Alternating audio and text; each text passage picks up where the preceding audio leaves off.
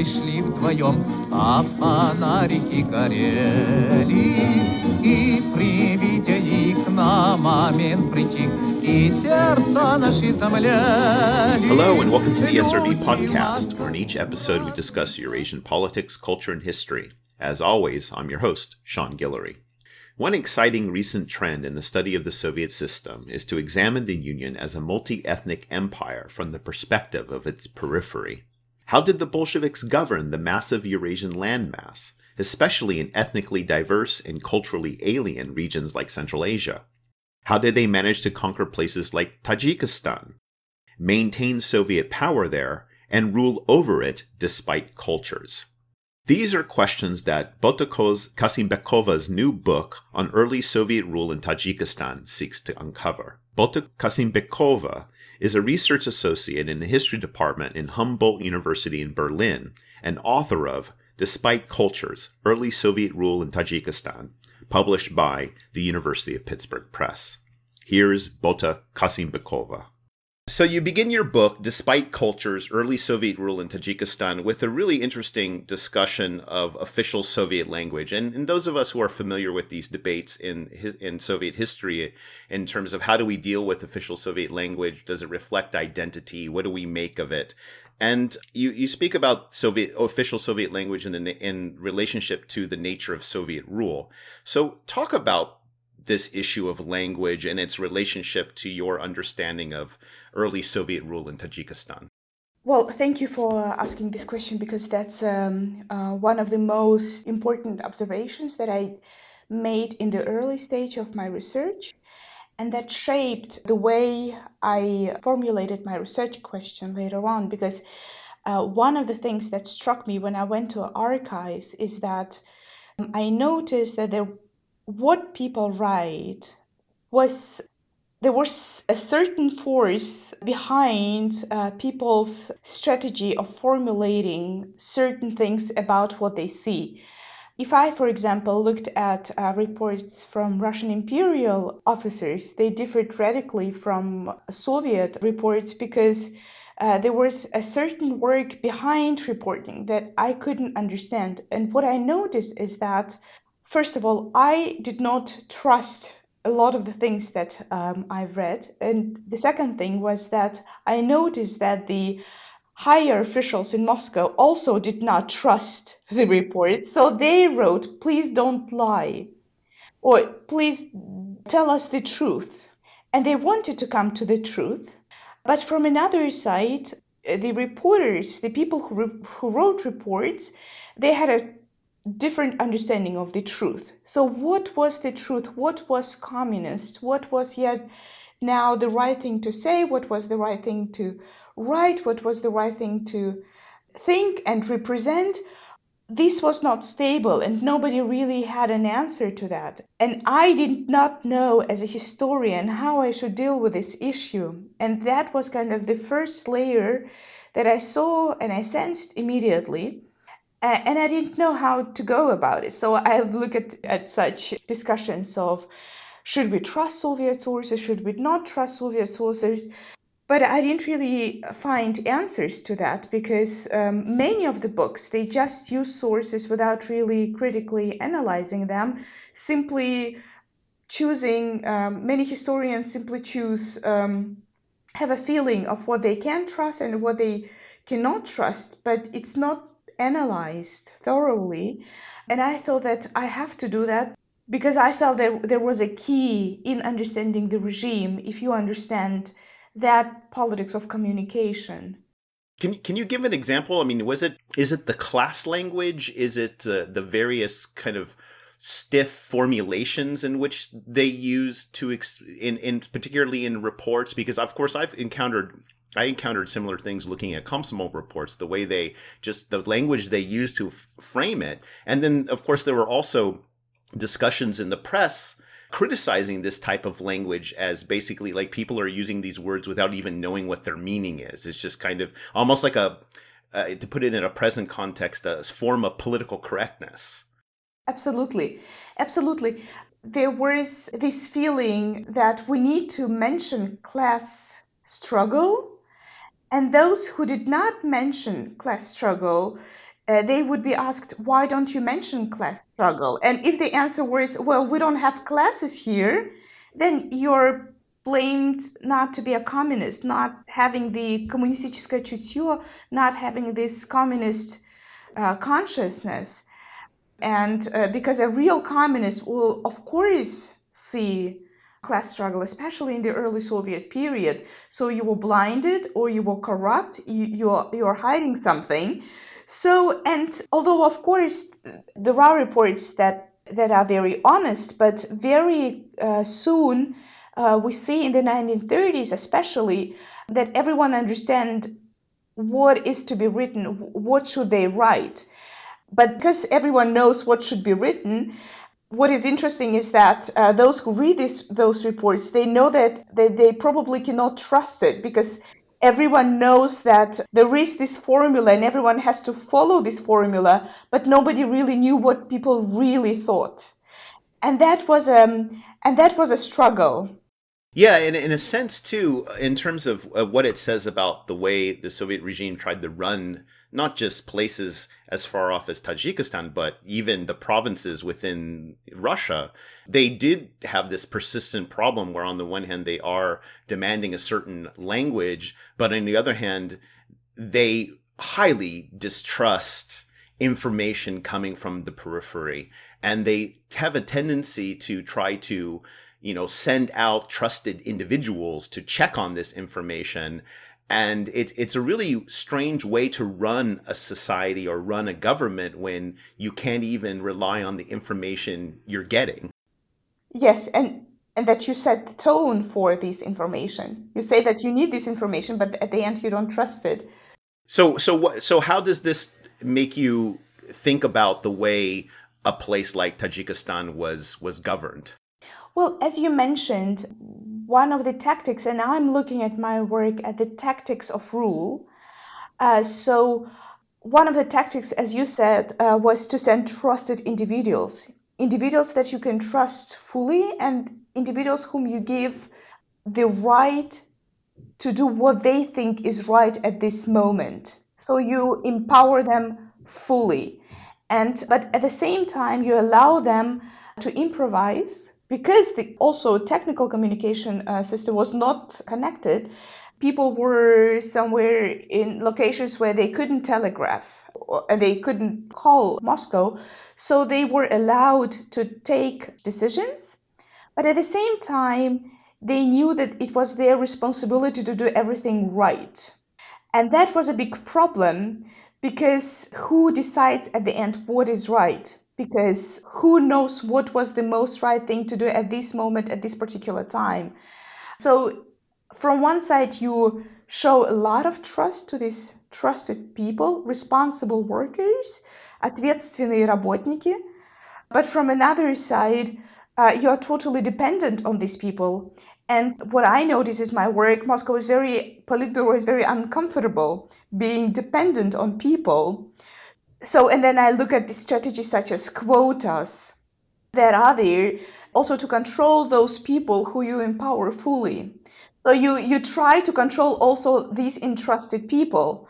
Yes, so this is kind of the connection. And then once you, for example, for the trusted people, for the responsible workers, when they take a decision, for example, to collaborate with certain individuals who could be described as a class enemy or a bourgeois or a nationalist, you're in trouble because you don't know what are other mechanisms. So before we get into the particulars of all this, let's start with a bit of having you give some background to Tajikistan. Give an overview of Russian rule, which starts very late in the 1890s, of Tajikistan, and in particular, what happened after the collapse of the Russian Empire and the attempts of early Sovietization, because the periodization of Soviet Tajikistan is not, say, in line with Russia in general. It occurs a few years later.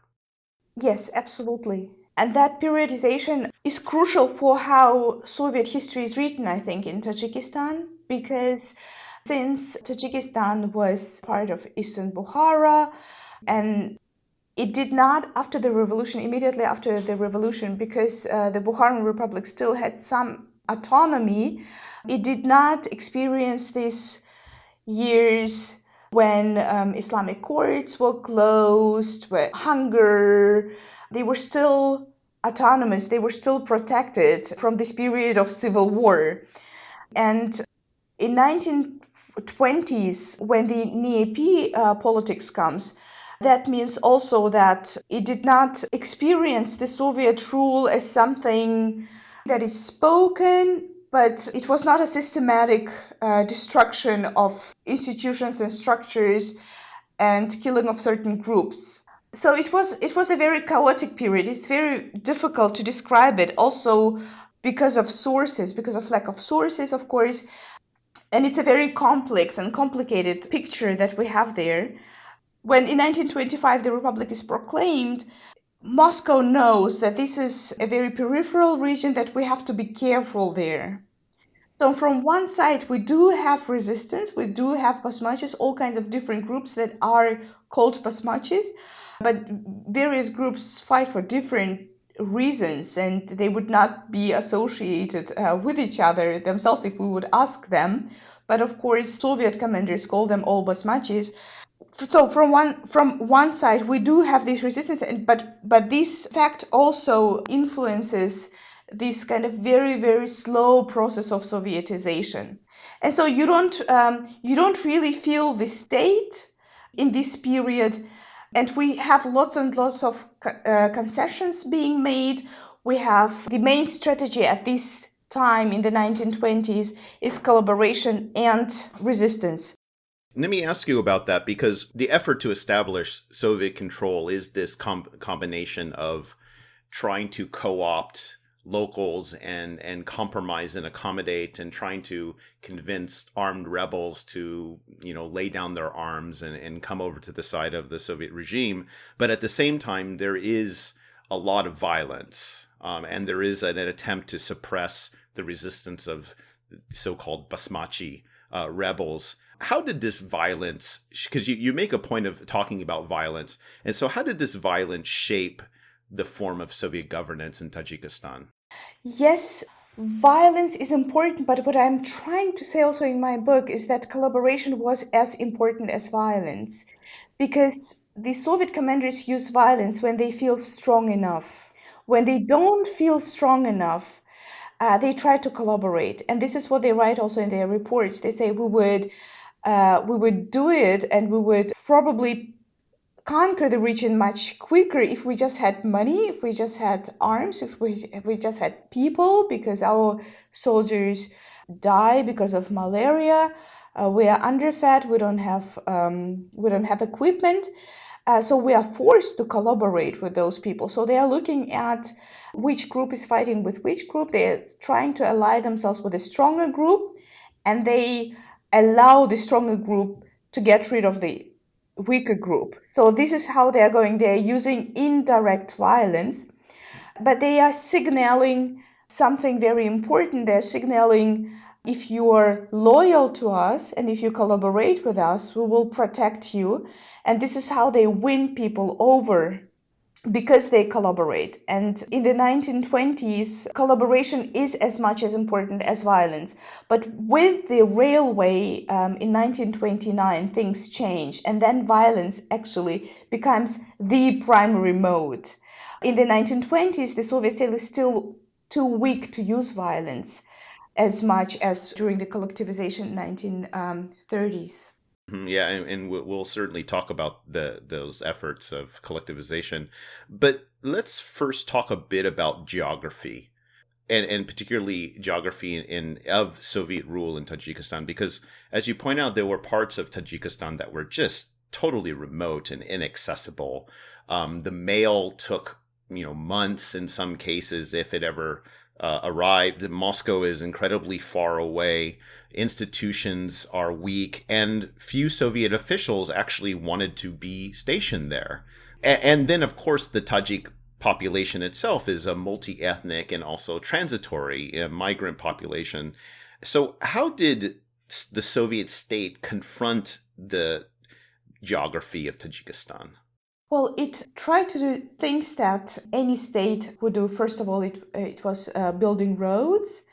It tried to connect the territory with airways, but it worked only very, very slowly. It was very, very difficult to build roads.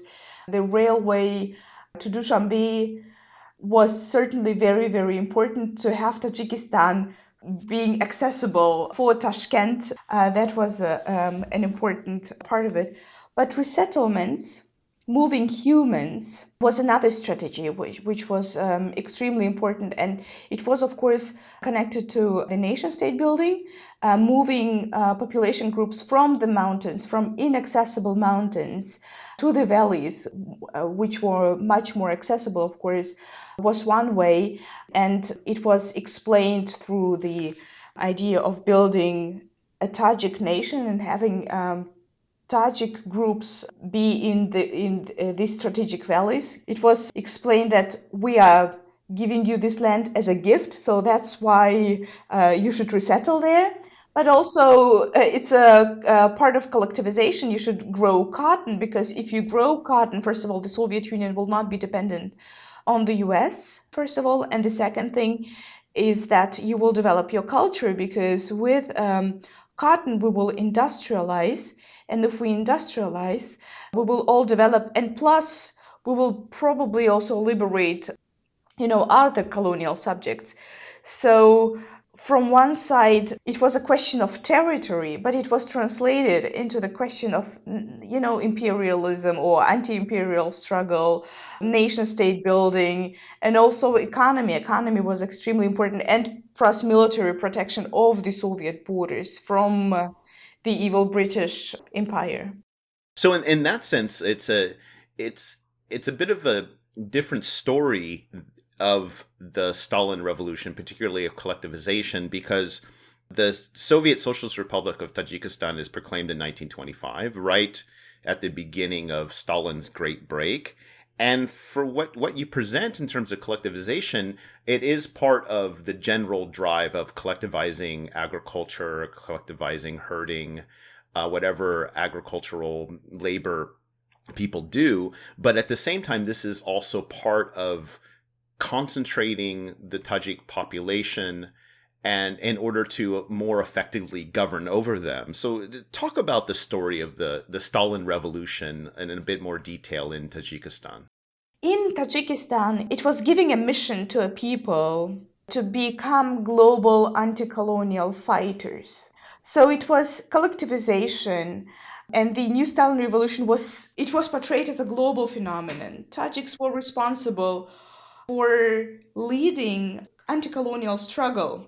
But at the same time, their fate was connected to the fate of industrialization, because, as I said, they were asked to grow cotton. They were asked to be the vanguard of cotton industry, but a new socialist cotton industry. They were supposed to be the good alternative to the imperialism, to the Western imperialism. One of the things that struck me were the reports of dead bodies on the streets. We know about Kazakhs starving and actually dying during the 1930s, 1930, 1931 especially. But we don't know that Tajiks also died and starved, and they suffered greatly.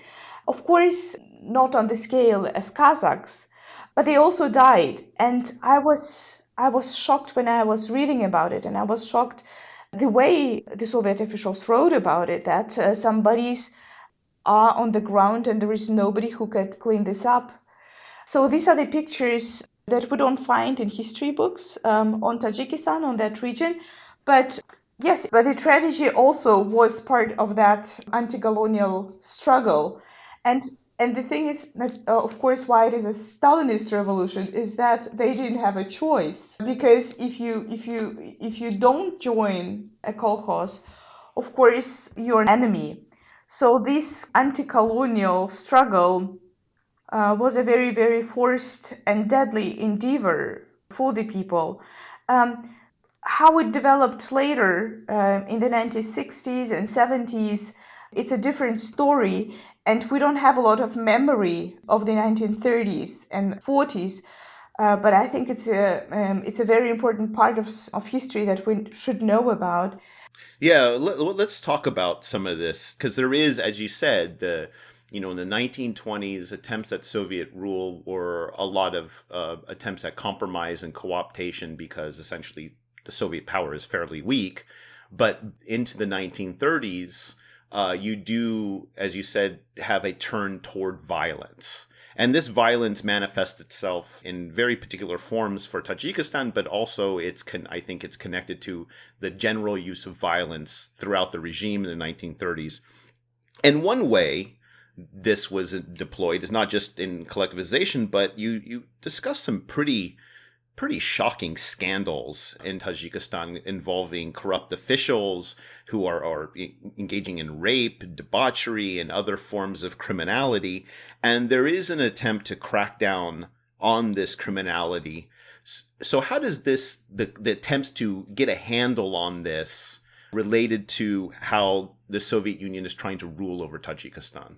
Well, an important, I think, part of the scandals is the fact that the scandals are there because Soviet officials feel that they don't exercise control over these regions, and especially distant regions. So the more distant the regions are, the more horrible are scandals.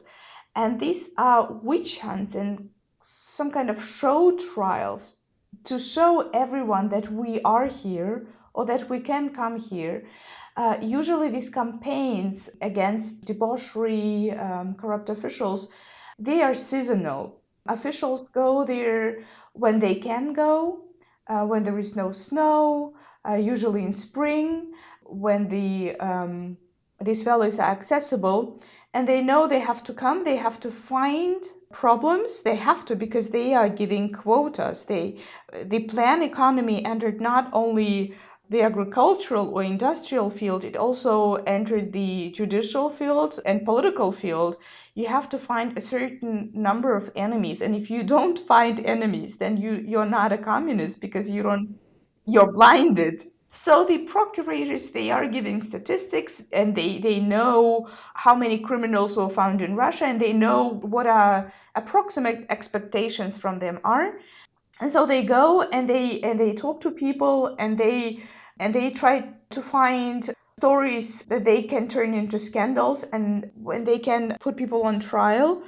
But an important part of all those scandals and witch hunts is that, as I write in my book, they are accompanied by releases. So the government gives not only quotas for putting people in jail for certain acts, but also they give sometimes, and they don't plan them. They just announce, as amnesties are announced, you can release 2,000 people in this region because they simply need workers for their cotton fields. And if they put too many people in prisons, then and that's a border region, and people can go to Afghanistan, they can flee. They don't want this; they want to keep people, so that it's a cat and mice kind of a game, and and the whole rule is try and error game. You do something, you see how it works, and if you're not happy, you can still improvise. And so what they do is that from one side, they stage these witch hunts, but they stage these witch hunts not only for the population, they stage it for the Soviet officials as well, because Soviet officials have to know that they belong to the state, and they always have to exercise loyalty. And they have to exercise the state because they are the state. They have to do something by traveling, by sending reports. They show also Moscow that there is something, that something is done, but they're also disciplined as state officials. So these witch hunts and these horror stories, from one side, these scandals, they speak to different audiences. They speak to Moscow themselves. Then they have a feeling that we are doing something, we can control the situation. They speak to the Soviet officials. They think that they also speak to the population. It's really revealing, because it really shows how much the central authorities had no idea what was going on. Yeah. Right? Because in a way, I mean, this is what Arch Getty always described to me as putting out fires. This is essentially the extent of their ability to control, I mean, not just Tajikistan, but the entire Soviet Union to a large extent, was just putting out fires and making a demonstration.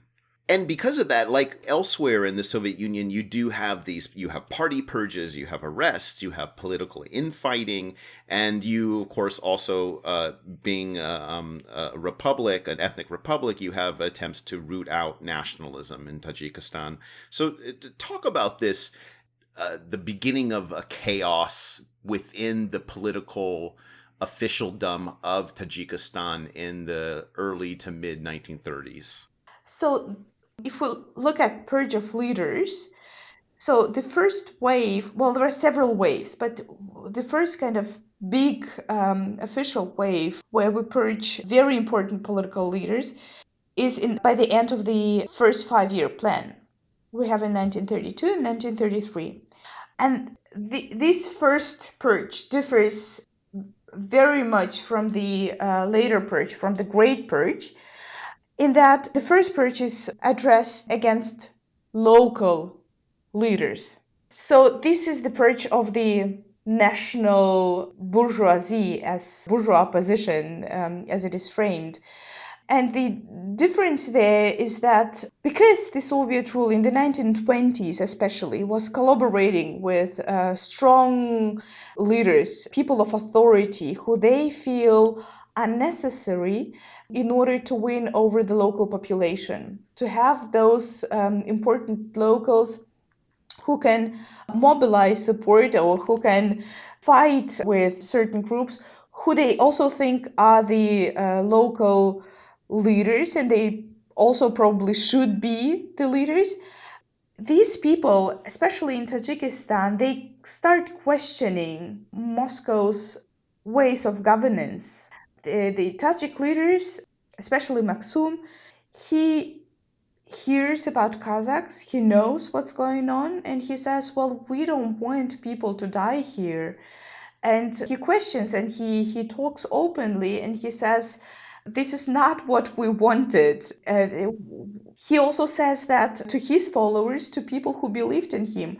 And I clearly see that these people definitely trusted the Soviet state, they trusted Moscow leaders, and they thought, great, maybe there is something that we can build here, maybe we can modernize ourselves, maybe this is the way. And they do everything for the Soviet state. With collectivization, with the first 5-year plan, they question. And so the first purge in 1932-1933 in Tajikistan, the aim of the first purge is to show these local leaders that they are not to decide the future of Tajikistan. So, and it is very interesting the way the purge is staged, so that everyone also knows what to say. And it seems to me that the people who are purged, they also know what is expected from them. So since we don't have sources, we don't really know what Stalin told Maksum, because they met before the purge twice.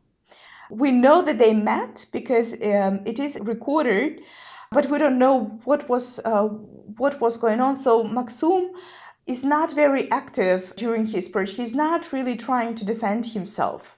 And we don't know what Stalin promised him and how he explained the purge.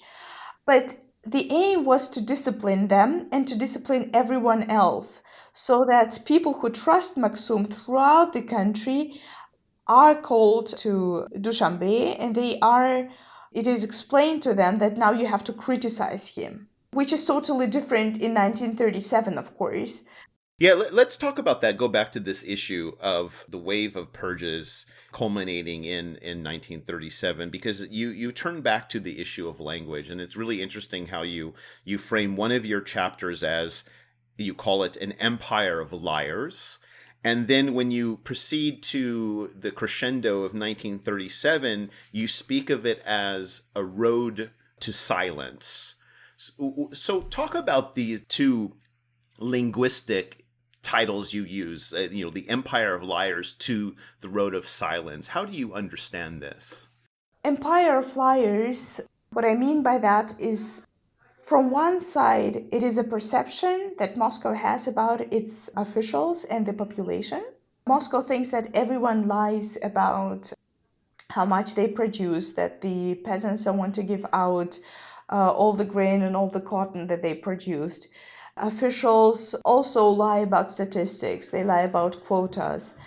Everyone is lying. So because we cannot trust anyone, that's why we institute anonymous reporting in newspapers. And then I look at how this anonymous peasant correspondent is the person who will get to the truth and will, as Sheila Fitzpatrick would say, turn off the mask from all these liars who destroy the state.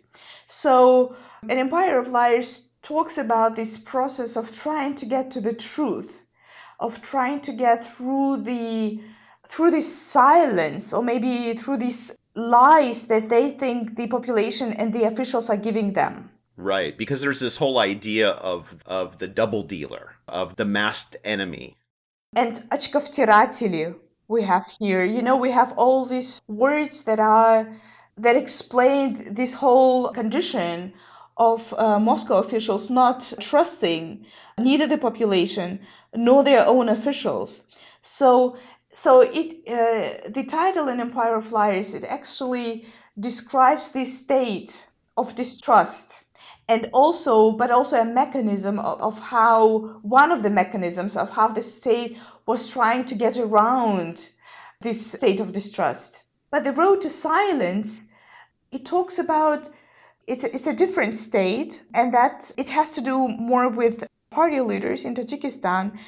After the first 5-year plan, they still speak and they still say what the Moscow leaders don't want to say.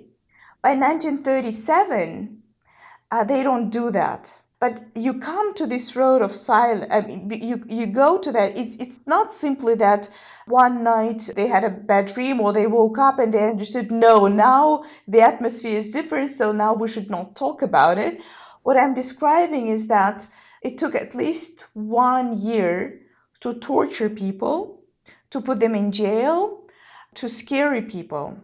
So there was an operation, the aim of which was to make sure that people don't talk and they don't criticize and they don't resist. And this is what they achieved. And it's very interesting how in the early 1930s, the leaders, they still talked what they wanted to say in closed party meetings, not outside. Here we look at really these closed spaces. By mid or late 1930s, they don't do that. And finally, looking at this Soviet system from Tajikistan, so looking from the periphery in, and based on your study, what do we learn about Soviet rule and the nature of Soviet empire? Well, probably one of the most important things that I've learned from my research is that the Soviet state was a state of improvisation. It always had to look for ways to control people. It was the Politburo was very insecure about its rule. And this distrust of their own envoys was more destructive than anything else. And it was a very, very flexible and try and error rule in the 1920s especially. But it turned, you can see that it tries many different tactics, but when it tries these different tactics, rather than saying, okay, we made a mistake here, so now we are stronger because we learn from our mistakes, they save all these feelings of failure to radicalize. Rather than accept them and learn from them, there is this perception that we need to be even more careful and we need to control it more. But how much, the terror is connected to the international context, as many historians point out, that without the war maybe it would be different. I would say that I think probably this internal war collectivization played a very important role for the formation of this particular type of rule.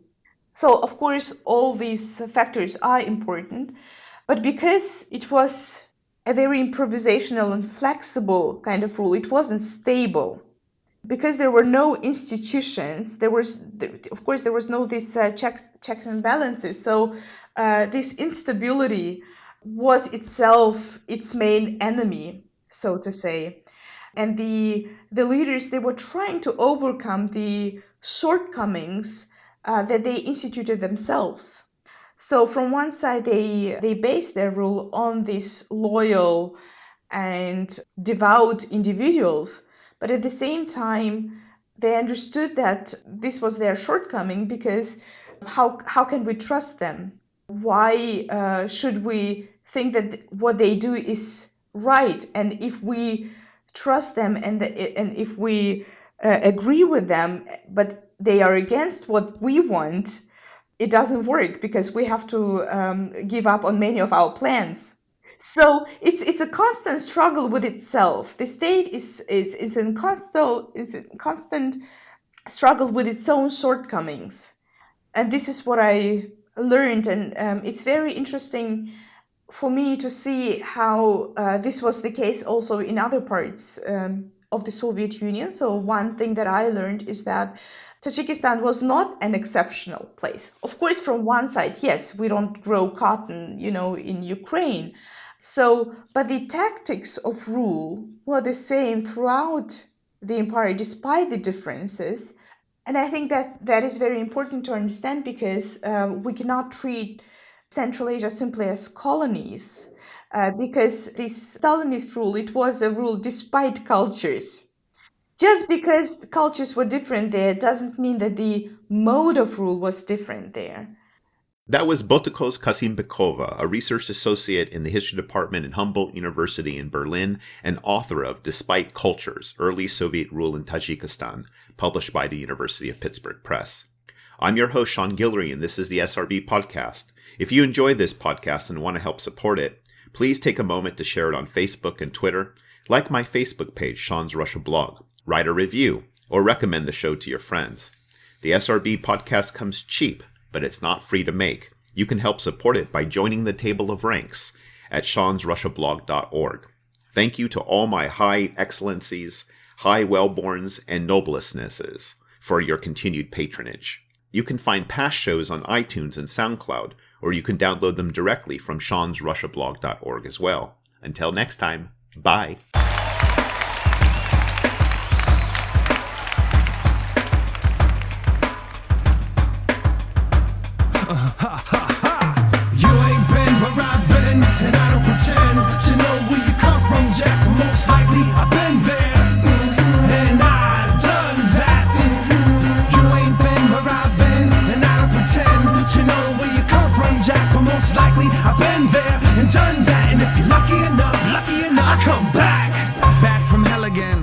Of skeleton, corroded bones in a saggy bag of flesh and skin. A head of medicine, hands of labor pains. A sexy grin on the man with a face that strains. A change of eating habits. Who needs you back? Like a love needs its magic, a drug needs its addict. A crack in the coded language, asking for open statements. A plastic mask and a nose with preloaded fragrances. A sense of when a situation stinks.